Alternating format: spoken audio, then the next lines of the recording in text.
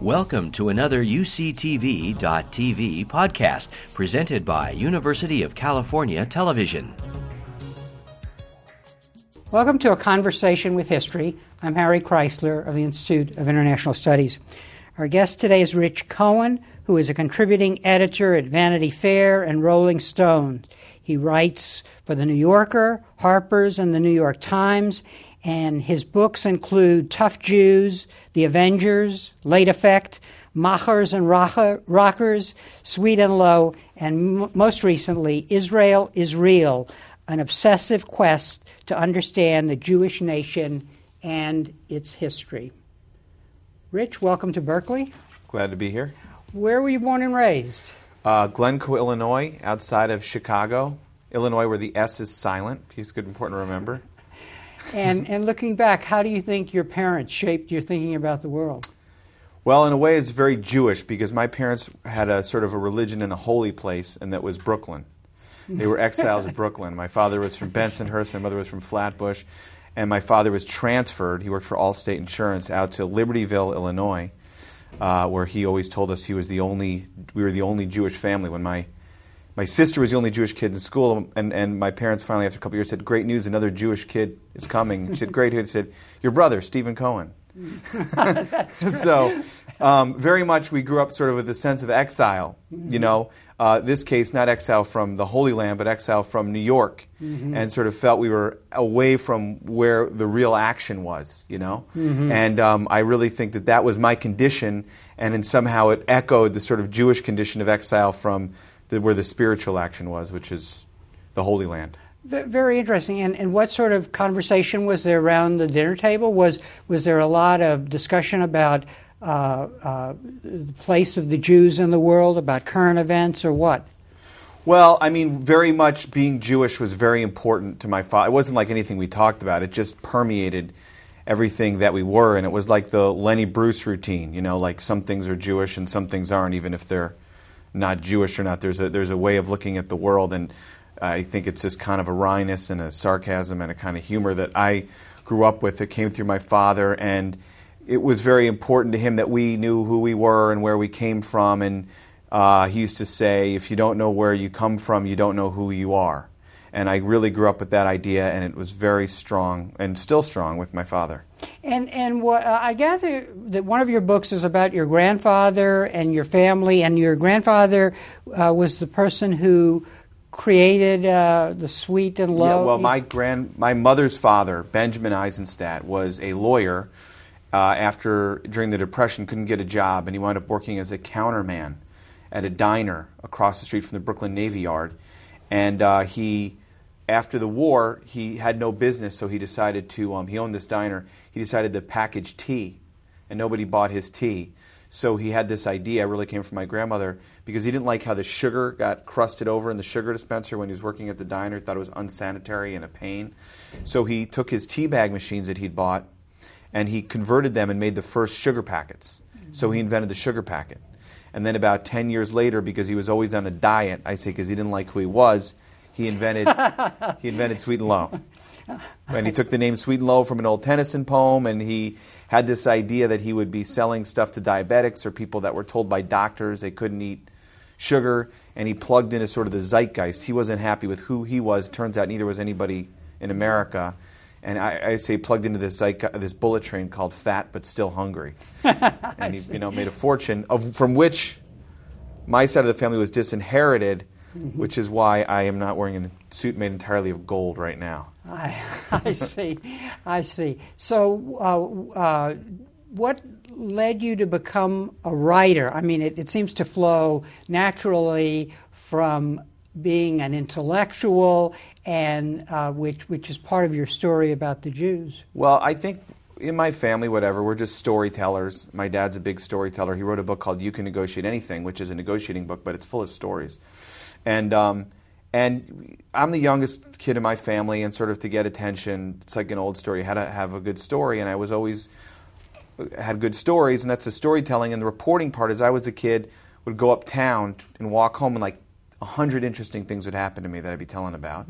And the kids I was with, nothing happened to them. And I realized either I was crazy or I was noticing things. I noticed a lot of things, and I saw a lot of street comedy, naturally. And when I was a kid, I actually put out a family magazine where I reported on things like my parents' sex lives and what was going on in my father's career. And the story, Herb and Ellen, that's my parents, Herb and Ellen Fool Around, in issue 3 of Action Magazine, actually caused my magazine to be censored and shut down, which taught me about by censorship. The authorities. Yeah. Yes. Yeah. By how the world really works. I see. And where did you do your undergraduate work? Tulane, New Orleans. And was writing or English what you majored in? Or? I was a history major. I thought I was going to go to law school probably. Everyone in my family is a lawyer. They're all a bunch of prosecutors. My brother's a prosecutor. My sister's a prosecutor. My wife's a prosecutor. So I thought that that's what I would do. But I was really interested in writing about history. I was interested in stories, and I'm very interested in where things originated. It's just a fascination I have. So I wrote a book about the blues. I was very interested in who was the first guy to play the blues. You know, the book about Jewish gangsters, I found out that Arnold Rothstein, who was a famous Jewish gangster, was probably the first gangster to carry all his money outside of a wallet in a big roll in his front pocket. And I just love finding the first guys who did stuff. And with this book, with the Israel book, I was really interested in who was the first Zionist. You know, so very much I was a history major who liked writing about history. Mm-hmm. And did you write for a literary or any kind of magazine at Tulane? I did. I wrote short stories. I had stuff published in Tulane Literary Magazine, and I thought I would be a fiction writer because I just thought that that's where the real writing was done, because that's what they taught us. And you would read either really good novels in English class, and in history class you'd read often very dry history books. And then I was coming out of school, and I sent a bunch of resumes around, and I got a job completely randomly and luckily in the messenger department of the New Yorker magazine. And this is back when the New Yorker had this tradition of this messenger room that had these people had come out of, like Truman Capote had worked there, and a lot of writers had worked, writers who weren't necessarily the most educated people but wanted to be writers. And there I sort of discovered that the writing I was really interested in, the stuff I really liked, was not literary nonfiction. So like Joseph Mitchell became one of my heroes, and Joseph Mitchell was alive, and I spent a lot of time and tell us exactly who he was. Actually, he was one of the great writers of the New Yorker. Yes, I think he's the greatest. Somebody said if James Joyce wrote nonfiction, that's what he would write. And he was from North Carolina. He was an old New York newspaper man who started writing for the New Yorker, and he wrote profiles of interesting characters. And what interested me about his career is his early stories were about characters on the fringes of society, circus freaks, strange people, and he wrote about their strange lives. And by the end of his career, he was writing about ordinary, everyday people, but he was finding the aspects of their lives that was strange and sort of mystical. And you really saw how this guy turned everyday life into a kind of poetry. And it just, I fell in love with that and fell in love with wanting to emulate that kind of writing. And he was actually there, and there's this very interesting story about you're knocking on his door, and so he was not just a mentor in print, but a mentor up front. Yeah, well, he famously published his last story in the New Yorker in 1963, but he lived until, I think he died in 1995, and the story was that he would go into his office every day, people would hear the typewriter, but he never ever turned anything in, and people were very respectful, worshipful, and almost a little scared of him. And I went down one day and I just knocked on the door and I went in to see him, and I got, it turns out it's like the prettiest girl at the school that nobody asks to the dance, you know what I mean?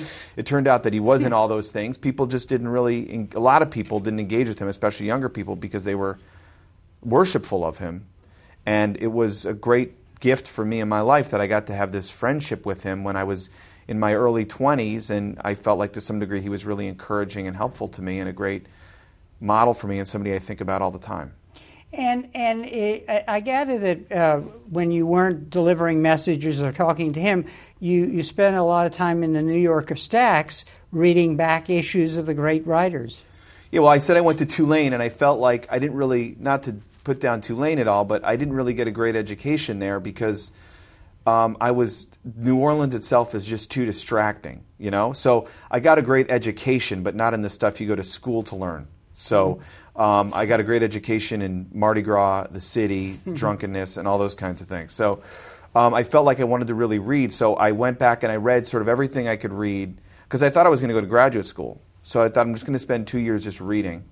And I went back into the New Yorker stacks and I read. When you were at the New Yorker, or Yeah. even before? At the New Yorker, I thought I think I was accepted to law school, and I deferred it twice.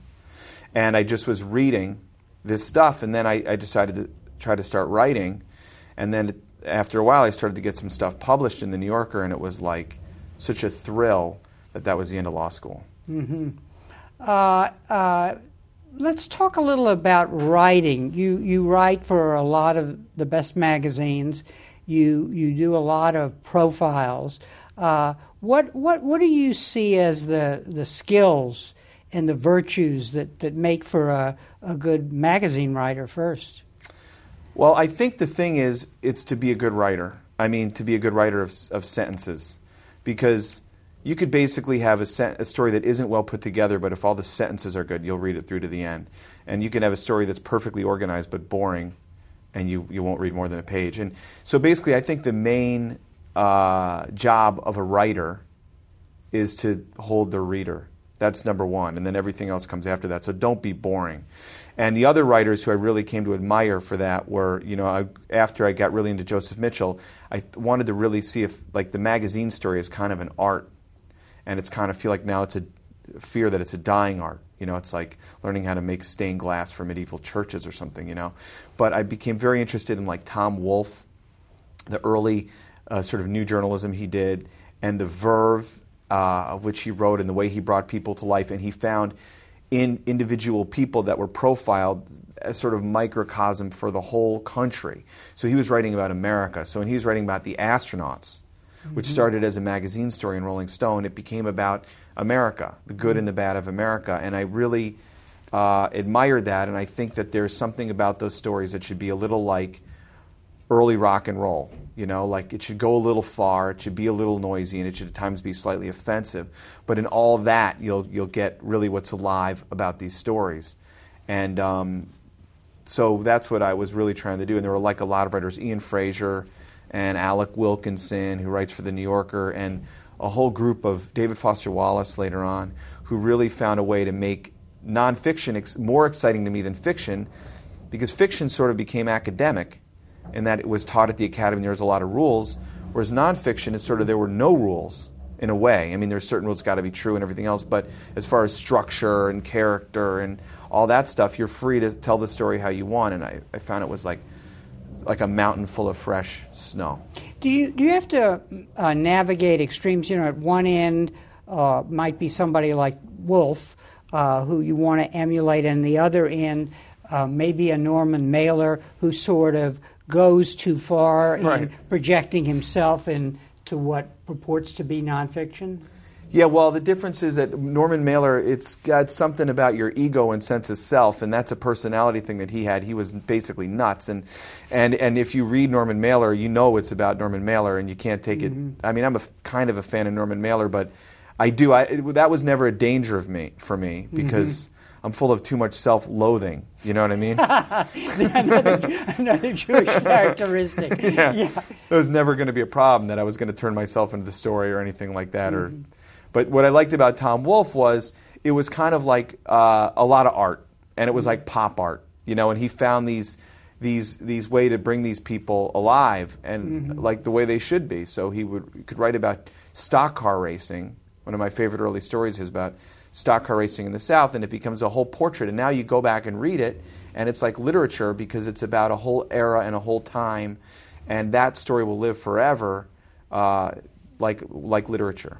When do you decide, hey, I'm going to turn something into a book? So talk a little about the gangster book. Presumably you did individual profiles maybe for a magazine, but at a certain point you said, hey, there's a bigger story here, and then how does your writing change? Well, the gangster book, Tough Jews, is a little different than the others because it was my first book, and I very much wanted to write a book. And I wanted to write a book for a few reasons. One is I was just normally ambitious, and I wanted to write a book. And two, I sort of thought I was really writing a lot of magazine profiles, and every time I started to get to where it's interesting for me, the story ended. And I felt like I was going on a lot of these little car trips, and I wanted to have a big thing where I could go spend a year, 2 years, go deep, and really try all these kind of stylistic things that you can't necessarily even do for a magazine like Rolling Stone, where you can do a lot. And I was always thinking about what would be a good book, and my father, growing up, used to tell me these stories about Murder Incorporated, about the gangsters from Brownsville, Brooklyn, Jewish gangsters. And whenever you heard about Jewish gangsters, it tended to be like the guy Hesh in The Sopranos, or Meyer Lansky, Hyman Roth in The Godfather. And it was always sort of the Jewish stereotype within the underworld. So it was, if you look in the Gangster Encyclopedia, and there are 2 of them, under Meyer Lansky it says like accountant to the mob.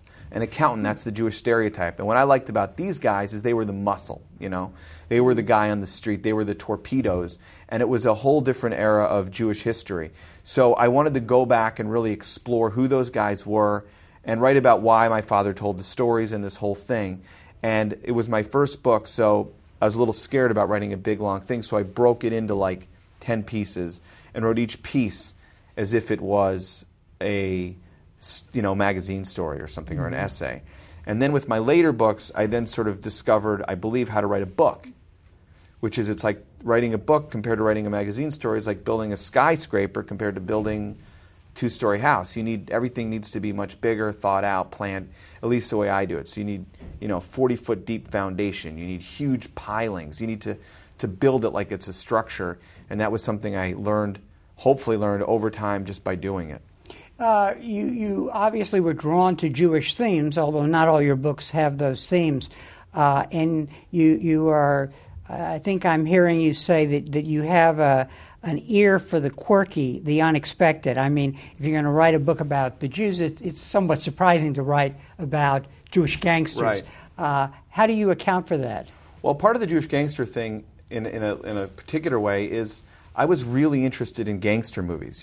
We used to watch The Godfather at my house like it was the Bible or something, Bible on movie. My dad used to say, hey, The Godfather's on, sit down, come down, learn a little something about life. And the big heartbreaking thing to me is he said, your brother's like it's like Sonny. Good guy, but not a great leader. And I said, what am I? Thinking I'd be Michael Corleone. He said, you're like Fredo. So... Tough house. Yeah, that's right. So, but I was interested in that. But in a deeper way, I was interested in. I like writing about people I feel like I know, and I can understand them. And like one of my favorite writers is Saul Bellow. He's a Chicago Jewish guy from Chicago and West Side of Chicago. And I feel like when I read his books, I know those guys because they're the friends of my father's.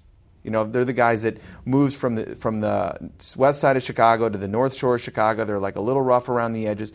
And when it got to the gangsters, I felt like I knew those guys in my bones because they were guys a generation or 2 older than my father. My father was not a gangster, obviously, but they were from the same world, and I understood that world, and it was easy and fun for me to write about them.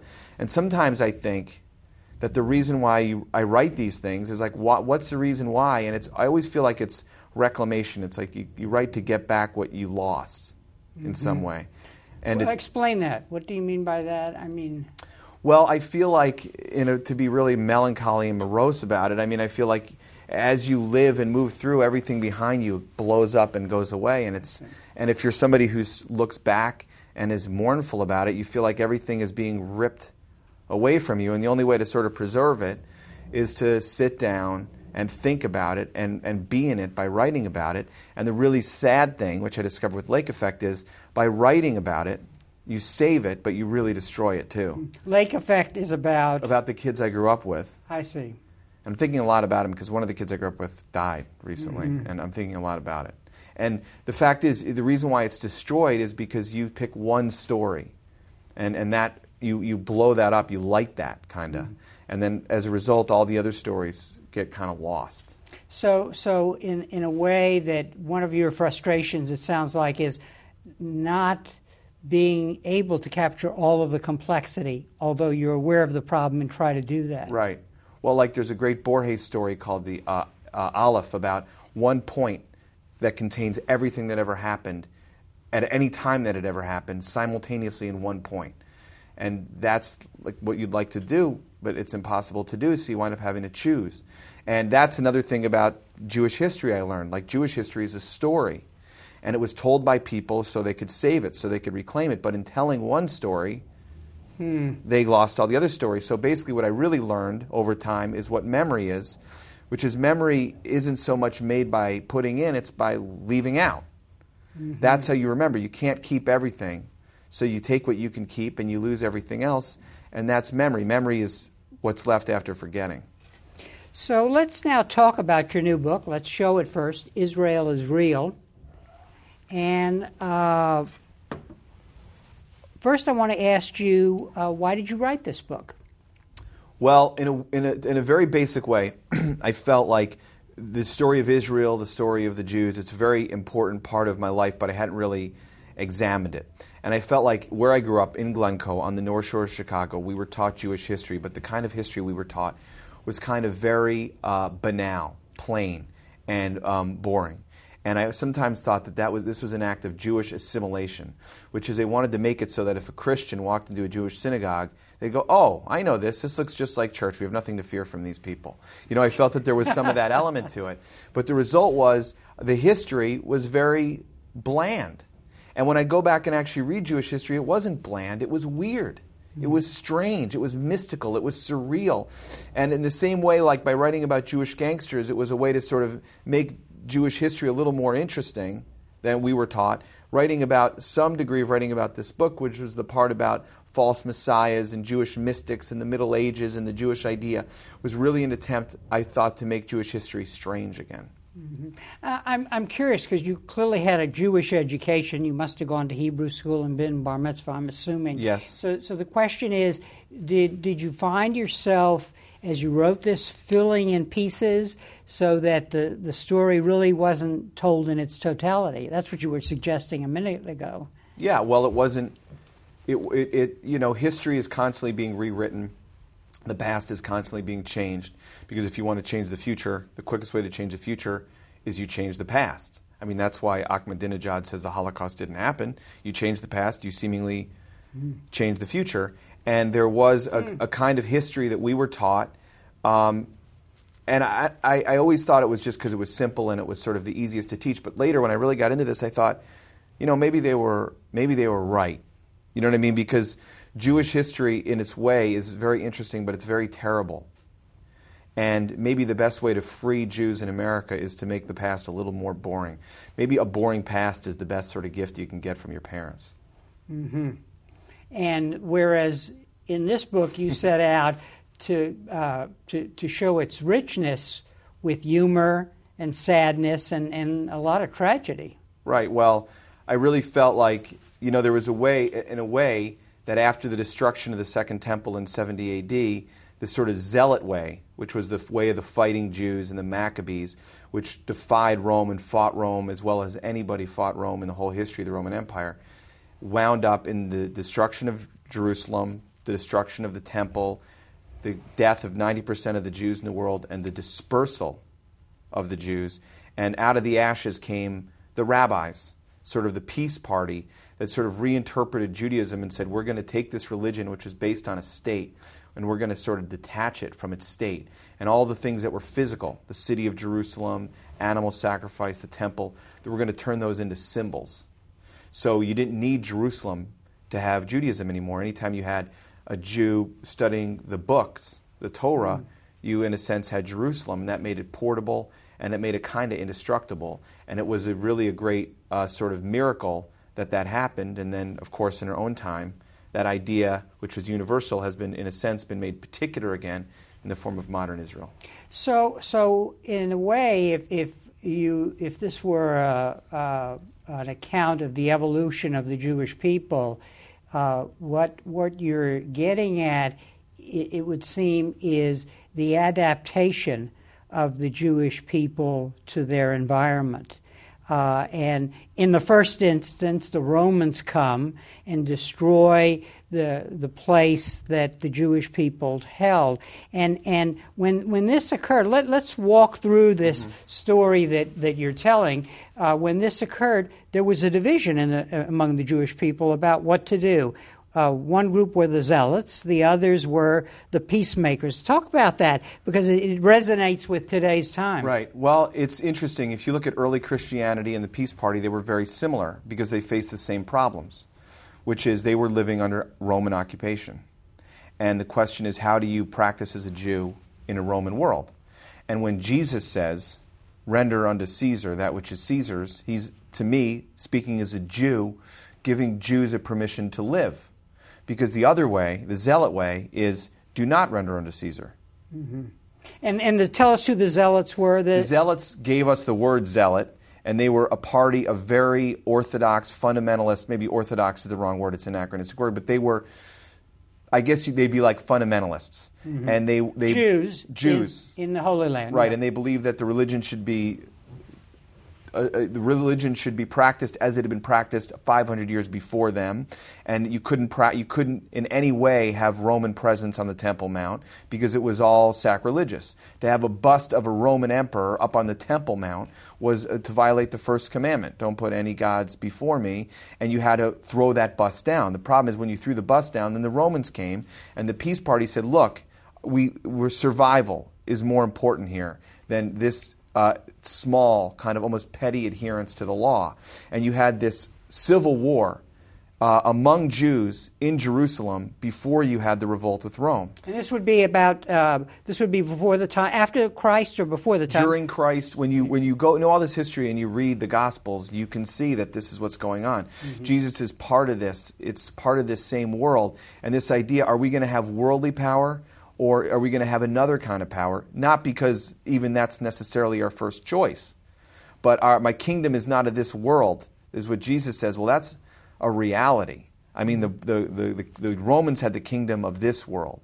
So really there was this civil war between the peace party and the Zealots won. And the Zealot way triumphed. And the Zealots threw out the Romans. They pushed the Romans out of Judea. And then the Romans came back with a much bigger army and crushed the Zealots. And then about 80 years, that was the first Jewish revolt. The temple was destroyed. And about 80 years later, another Jewish leader named Bar Kokhba, or that was what they called him, which meant son of the morning star. He was like a Jewish general. He rose up. He rebelled against Rome in an even more successful way. Hadrian was the only war of Hadrian's time as emperor. The Roman emperor, yeah. The Roman emperor Hadrian came in and crushed the rebellion. 90% of the Jews died. Bar Kokhba died. And Bar Kokhba for Jews went from being the son of the star to the son of falsity. He was recognized as a false messiah. And Jerusalem itself was basically bulldozed, whatever the word is, knocked to the ground. And on top of it, because getting rid of this problem of the Jews, which was a problem of the Jews not recognizing the Roman gods as equal, okay, to get rid of this problem, they built the Roman city on top of what had been Jerusalem. They changed the name of the whole area to Philistine, which came out of the Bible, which had never really been a place. I mean, maybe it had been a place, and who knows.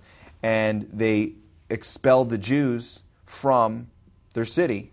And Jews could come once a year to visit the ruins of the temple and weep. And that's Tisha B'Av, which is the Jewish holiday where they, remember the destruction of the Second Temple. So the Jews are dispersed after learning the lesson that the Romans had taught them, which was they would be defeated by a greater power. Right. And this then leads you to tell the story of the adaptation, because I've raised this issue of how the Jews adapted. And now let's talk about what happened in the diaspora. And the first Jew that you talk about is really a Jew who was a Cohen, a son of a priest or of a priestly family, who essentially becomes a Roman historian. Oh. Talk about that, because he defined one path, which was to become a good citizen of Rome. Right. Well, Josephus, who was, you had this generation, it's hard to believe, but you had a generation of Jews who lived at the time of the temple, worshipped at the temple, and saw the temple destroyed. I mean, think about that generation. It's unbelievable. And out of that generation, it's one of those hinge moments. It's really unbelievable. Josephus was a member of the Peace Party, and he argued against defiance of Rome because he'd been to Rome, and he knew about Roman power. And they were actually trying to arrest him at one point because of his speeches against defiance of Rome. And he then, when the decision was made to fight this war with Rome, he was made the head of the Jewish armies in the northern part around the Sea of Galilee.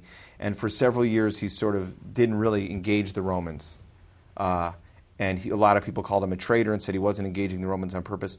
And then he did engage the Romans, and he fought a huge battle and was destroyed. His army was destroyed, and he was hiding in a cavern underground. And he was given the choice to surrender to the Romans rather than be killed.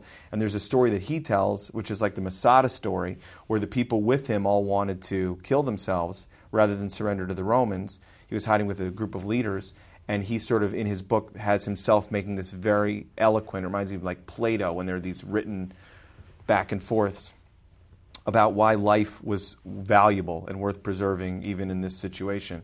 And he surrenders to Rome, and he goes and he sees the Vespasian and Titus, and he's sort of the Roman emperor to be, and he sort of says, "You are going to be the Roman emperor." And it comes out of Jewish scripture, because it says the most powerful one will come and defeat Judea. You're defeating Judea. You must be the most powerful one. The most powerful one must be emperor. And when he became emperor, he sort of freed Joseph, Matthias, and made him a citizen of Rome, and he became Josephus. Mm-hmm. And he then went to Rome, and he was present at the destruction of Jerusalem, working with the Romans almost like in a Tokyo Rose capacity before radio. He was wandering along the walls beneath the city yelling, "Surrender, surrender, surrender. Look what you're destroying. We'll never recover from this." And he was right in a way, but he was a traitor. That's a traitor. He was with the Romans during the later part of the war. And he settled in Rome, and he wrote all this history. So the reason why we know a lot of the details about the Jewish war and the temple and what the temple looked like and all that is it was preserved by a traitor. So it's very interesting, because Josephus was a traitor, yet he preserved, through his treason, he preserved Jewish history. Mm-hmm. And he becomes like almost the first writer of the exile, the first Jewish writer of the exile, who changes his name and has to write to a non-Jewish audience.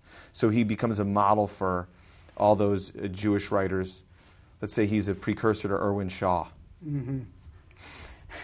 Now, the other person who emerges, a rabbi who was a disciple of Hillel, who you talk about, who's actually a key figure in moving the Jews in the diaspora to that view of the world, which is in a way part of the thesis of your book, Jonathan ben Zakkai. Talk a little about him and his contribution, because again, we're talking about the Jews learning to adapt to this new environment.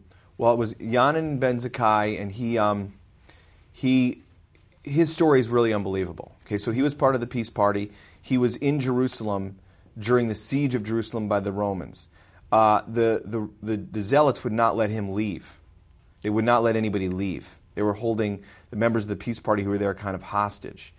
The way he got out of the city is they put him like in a coffin, and they said that he had died, and they carried him out to his own funeral. And in a way, it's like this weird little spark that saves the civilization, because he slips out of kind of the burning ship and then goes on to found the new civilization.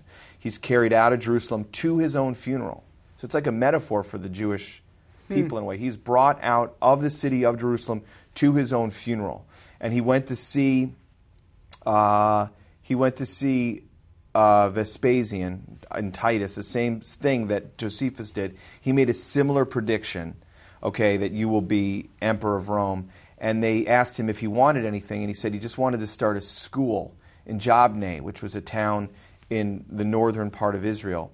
And this school became called the Vineyard, which is what people called it, and it was sort of the first rabbinical school, and it sort of was the first place. The big thing that they did, for example, is they said the shofar can be blown to call to the holy days. It didn't have to be blown in Jerusalem, it could be blown in Jabneh, which was huge, because basically it sort of said we can have a center other than Jerusalem. It meant God could be worshipped in a place other than Jerusalem, and then it meant, in a sense, any city can be Jerusalem. And then you go from there to the idea that there is no worldly Jerusalem, that Jerusalem is an idea. And that's why to this day you have Jews in Jerusalem. You know, Jews everywhere finish their Passover Seder by saying, next year in Jerusalem. Well, now there's a Jewish state and Jews living in Jerusalem, and what do they say? They say next year in Jerusalem, and that's because Yochanan and Ben Zakkai took that corporal city and he kind of made it a city in the air. And so what was a destroyed reality became a virtual reality in a way, and it was not just the shofar, but over time the Torah, the commentaries on the Torah, the commentaries on the Talmud, and so on, that together set the Jews on a path to still long for Zion and Jerusalem and the temple, but to accept the reality of not having it. Right. Well, they reinterpreted every part of the physical city into a symbol. So you had this, you had kind of, you're right, it's a virtual city. You had sort of the Jews left history. So if things had been operating the old way, Josephus, his book, would have been part of the Bible. Okay? I mean, because the books in the Bible are mostly history books. There's religious books, but there's a lot of history books. And the Jews were sort of done with history after the destruction of the Second Temple. It was like they'd had enough of history, and they left history. And I always think, and then what you had is you had only the books that were chosen and put in the canon, and that's what Yochanan and Ben Zakkai did, and that's what I mean by leaving out, because he left a lot of books out, and the books that he thought had the wrong message, like the book of Maccabees, which was about war and resistance, they left that out of the canon. And they put in the books that they thought would be the new religion in a way, and it was a new religion. And sort of you had this idea, and then the Jews stopped writing history. There were no Jewish history books about life in the diaspora in all those years. So instead of writing new history, you had people writing new books about old history, and then new books about the old history. And that's all the commentary on the Torah, the commentary on the commentary, the commentary on the commentary on the commentary.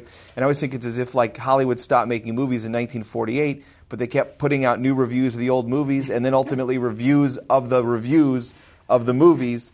And I also think of the Jews as kind of like if you think of the Jews as one guy who gets on a 2,000-year plane flight and only has one book. Mm-hmm. And he reads the book so many times backwards and forwards that he finds meaning on every page and on what's on this page and what's on this page and codes and everything else.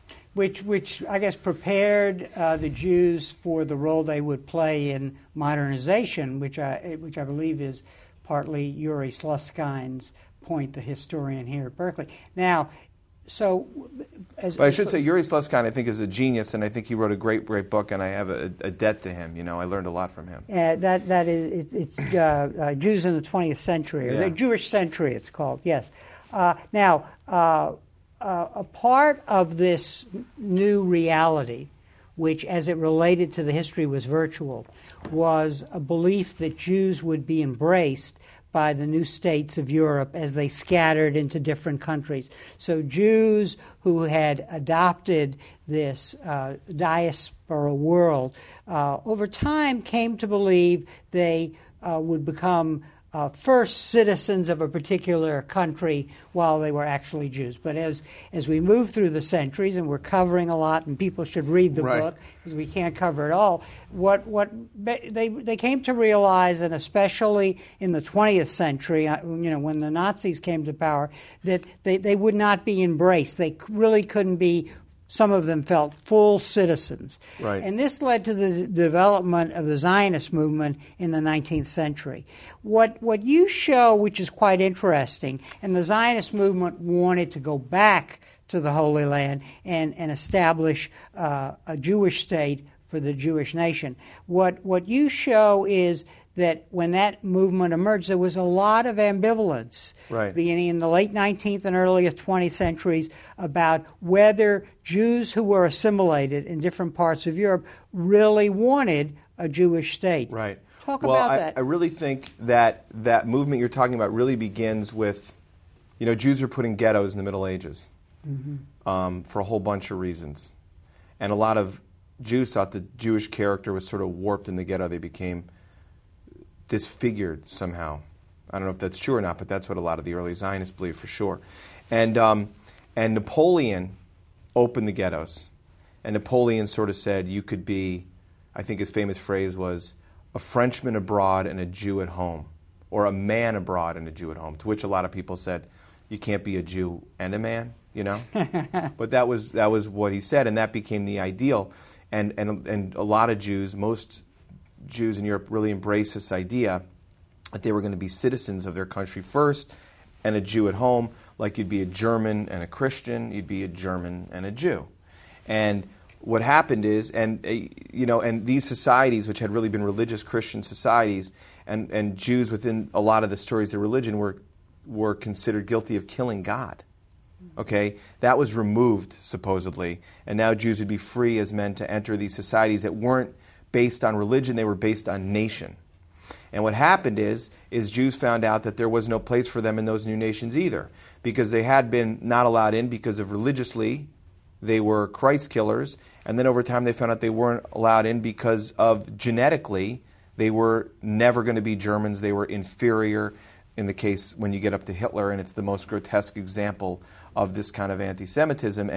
And Zionists, sort of early Zionism came up, and sort of the first Zionists like Herzl, he wanted to assimilate. And then at one point he wanted a mass conversion of Jews to Christianity. He was looking for a solution to what he saw as a problem of anti-Semitism. And when he felt there could be no solution, that assimilation wasn't working, religious conversion wouldn't work, intermarriage wouldn't work, that the only way to give a Jew a decent life and make him safe in the world was to let them have their own nation, where in a sense they wouldn't become more Jewish, they would in a sense be free of being Jewish, because they would be in a state where being a Jew was so no big deal, it would cease to have that kind of meaning, and then people, their personalities and various talents would flower, and you'd have this great flowering. And one reason I think why Herzl's idea resonated and worked is because it didn't come out of nowhere. It echoed this old Jewish idea of going back, a religious idea, and rebuilding the temple. So it was this modern idea that echoed this ancient idea, which even Gibbon, in The Decline and Fall of the Roman Empire, notes that the desire to go back and rebuild the temple defined the Jews everywhere. But the fact is, as you say, that a lot of the Jews in these different places resented the Zionists. And they feared them because they thought they were already fighting the stigma of dual loyalty, which is they were trying to show, let's say, I'm British Jew. I'm first a Brit and then a Jew. But now you want to come along and basically say, no, I'm first a Jew. And the people that really resisted Zionism most strongly at first and were the most upset by it were Jews who thought that it was a threat to Jewish position and Jewish progress throughout the Western world. Mm-hmm. And so what you have then in the birth of Zionism is a division within the Jewish community about whether there should be a Jewish state.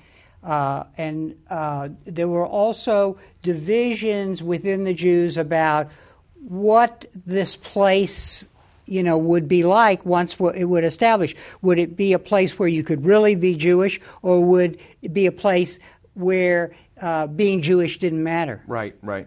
So these are tensions that, and I guess the virtue of your book, I would say, is that it brings out these stories that we have forgotten when a certain vision triumphs. So right. The State of Israel is established in 48 as a result of a complex set of circumstances, the Holocaust, the position of the Jews in places like the United States, the fact that Harry Truman had a partner who was Jewish.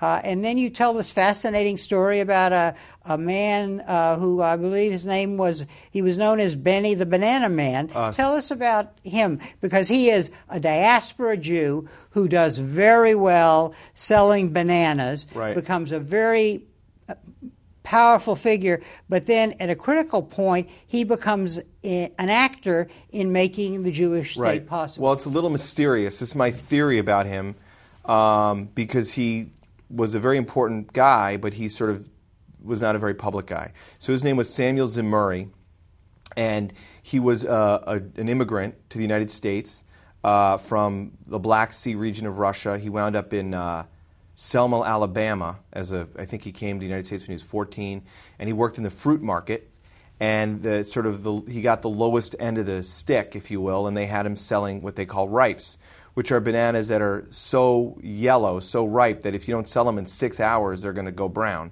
and you're going to be stuck with this heap of rotten produce. So it made him like one of the greatest salesmen in the world. And he was an ambitious guy, and he built up this business, and he went down to Honduras, and he bought a lot of land, and he started the Cayumel Fruit Company, and he was involved in overthrowing the government of Honduras when they removed his tax exemptions, and then he went to war with United Fruit. And he had a long war with United Fruit, and he wound up taking over United Fruit later in the life of United Fruit. But the point is, through United Fruit, he was very involved in almost every government in Central America. And when you look at, and very powerful, he was an advisor to Roosevelt, he was the head of United Fruit, one of the most powerful countries in the world. And he was also a very serious Zionist, and he's all over the diaries of Chaim Weizmann, and he was a very important guy. And he sort of stepped down and was doing something else in those years. That is the years of the late 40s when the question of 47, 46, he steps down from the company and then comes back. Okay, and during this period, this is when the State of Israel becomes a reality, and it becomes a reality after a vote in the UN. Right, and there's a lot of factors, like you said. There's about 15 different things that come into play. But one of the things was people don't realize that to partition that land for two states, the Holy Land. Yeah, one Arab, one Jew, you needed a 2/3 vote in the UN. And the UN basically voted in blocks. The European bloc all voted for partition. The Soviet bloc all voted for partition. The Arab bloc and the Muslim bloc all voted against partition. So you had almost a tie, because there were a lot of different Muslim countries. And who broke the tie? All the countries in Central America all voted for partition, which never made any sense to me. They don't have a dog in that fight. But when you know the story of Samuel Zimuri, it suddenly makes sense, that here was this guy with incredible influence in these places and the ability to influence this vote that wouldn't have meant very much. So it was this, he delivered or was acting behind the scenes and probably helped deliver those Central American votes. Right, that's what I think. And that's but it's one of those things that it's sort of unofficial history. It's very hard to prove because he was behind the scenes, but that's how history really works. History works behind the scenes with big mass movements and key players, and he was one of the key players. And we should also mention that the ship Exodus, which plays a critical role in the mythology of Israel, but also in the reality of the state being established, was probably one of his old banana boats. Yeah, one of United Fruit's banana boats. Basically, the ship Exodus was, after the Second World War, there were Jews living in these DP camps and nobody wanted them. And the DP camps were just the concentration camps under kind of new management. And there was a whole movement of Zionists to smuggle people out and bring them in. And the Zionists needed ships. And this is the story that begins the movie Exodus with Paul Newman. And, it's a real story. They would smuggle people out of these camps. They'd pack them full of these ships. But they also had a very clear sense of PR. And they called the ship the Exodus, obviously because it had all kinds of biblical resonance. They brought it, the British got around it. It's full of Holocaust survivors. They got guns pointed at these people. They're on this ship. I actually met the guy who was the captain of the ship. Didn't run the ship, but he was the head of all the spokesman for all the people on the ship. And then the ship was sent back to Europe. Mm-hmm. And the ship went to every port. It went to Italy, they wouldn't let it land. It went to France, they wouldn't let it land. It winds up going back to Germany, and the people who had escaped, who survived the Holocaust, are sent back into what had been the concentration camps. And it became a very, very, very powerful symbol. And that ship, and some of those ships were donated by Sam Zimuri. So, again, people should read the book, but to bring all this story up to the present, your thesis and the rich and anecdote story that you tell really is that we come to the present where we confront, I think you're saying, a dilemma, a contradiction between the view of those in the diaspora that the belief in Jerusalem and Zion and what is a dream that will be realized in the future, that it's a virtual reality. But once the State of Israel is established, you actually have the reality. Right. And when you have the reality of a state, you have an army, you have politicians who build coalitions, who then take stands that may be appear to be very provincial, from somebody outside looking in. So you have a contradiction now between the Jews of the diaspora. You're posing this as a dilemma, a theoretical dilemma in a way, but also one that's real, that the Jews in the diaspora believe in the universal, in the abstract, but the people in Israel, the leaders especially, believe in a reality, in having an army, in defending their country, and there's a contradiction. Right. Well, basically, a lot of the values of the Judaism that I grew up with, that we're taught, they come out of the defeat of the Second Temple. And they're all virtues that come out of weakness. And it was a great, amazing thing that Judaism and Christianity did, which they took virtues which had been abhorrent in the Roman world, qualities, and they made them positive values. There's kind of statelessness, a kind of weakness. You become prophets and witnesses. You're detached from history, and you're free to have another kind of spiritual life. And what Zionism did is it brought Jews back into history. It went from universal back to particular. Now you have a piece of land. You have to defend it with an army. And now suddenly you're mixed up in the everyday sin of the world. And you can't be a nation. The history of nations is not really that glorious, of any nation. And you can't be a nation and be involved in the world and not be all covered with sin. And basically you have this Jewish idea, which is a kind of a statelessness, powerless idea, but you have the reality on the ground, which is a nation with an army exercising power and being mixed up in the sinfulness of the world, and sort of sparks fly. And what I'm interested in is it's such an enormous change of what it is to be Jewish in the world, and it's happened so recently that people it's like sitting too close to the TV set and you can't see the shape of what's happening. But, to me it's becoming clear that there is this big sort of contradiction, and it all sort of echoes all the different things. What kind of state are we going to have? Is a state the place they become free to have a normal life? That's like Tel Aviv. You go to the beach, you drink a beer, Or is it going to be the place where you live in Hebron or near Hebron, in the middle of a group of people that don't want you there, because that's the place where King David first had the Ark of the Covenant. And is it the place to be more Jewish or a place to be free of being Jewish? And it's all these problems which are political issues that need to be worked out. But they interest me as amazingly fascinating things going on in the world right now, and in the religious world, in the Jewish world, in the political world, and everything else. So how would you hope that your book informs thinking about the Jewish relationship, the Jews in the diaspora, and their relationship to the Jews in Israel? Well, basically, I think that the first early Zionists basically had it right. Okay, they were pragmatic, they were modest, they were humble in their aims. And in 1967, when Israel went to war, I think rightly so, there was a moment, they only took Jerusalem and those holy places on the last day of that war, and there was a real disagreement in that war, and David Ben-Gurion and other leaders of Israel did not want Jerusalem. They thought that it would drive the Jewish people kind of insane to be that close to the core of the biblical history. And Moshe Dayan, before the Jewish armies went into the old city of Jerusalem, said, "Stay out of the Vatican."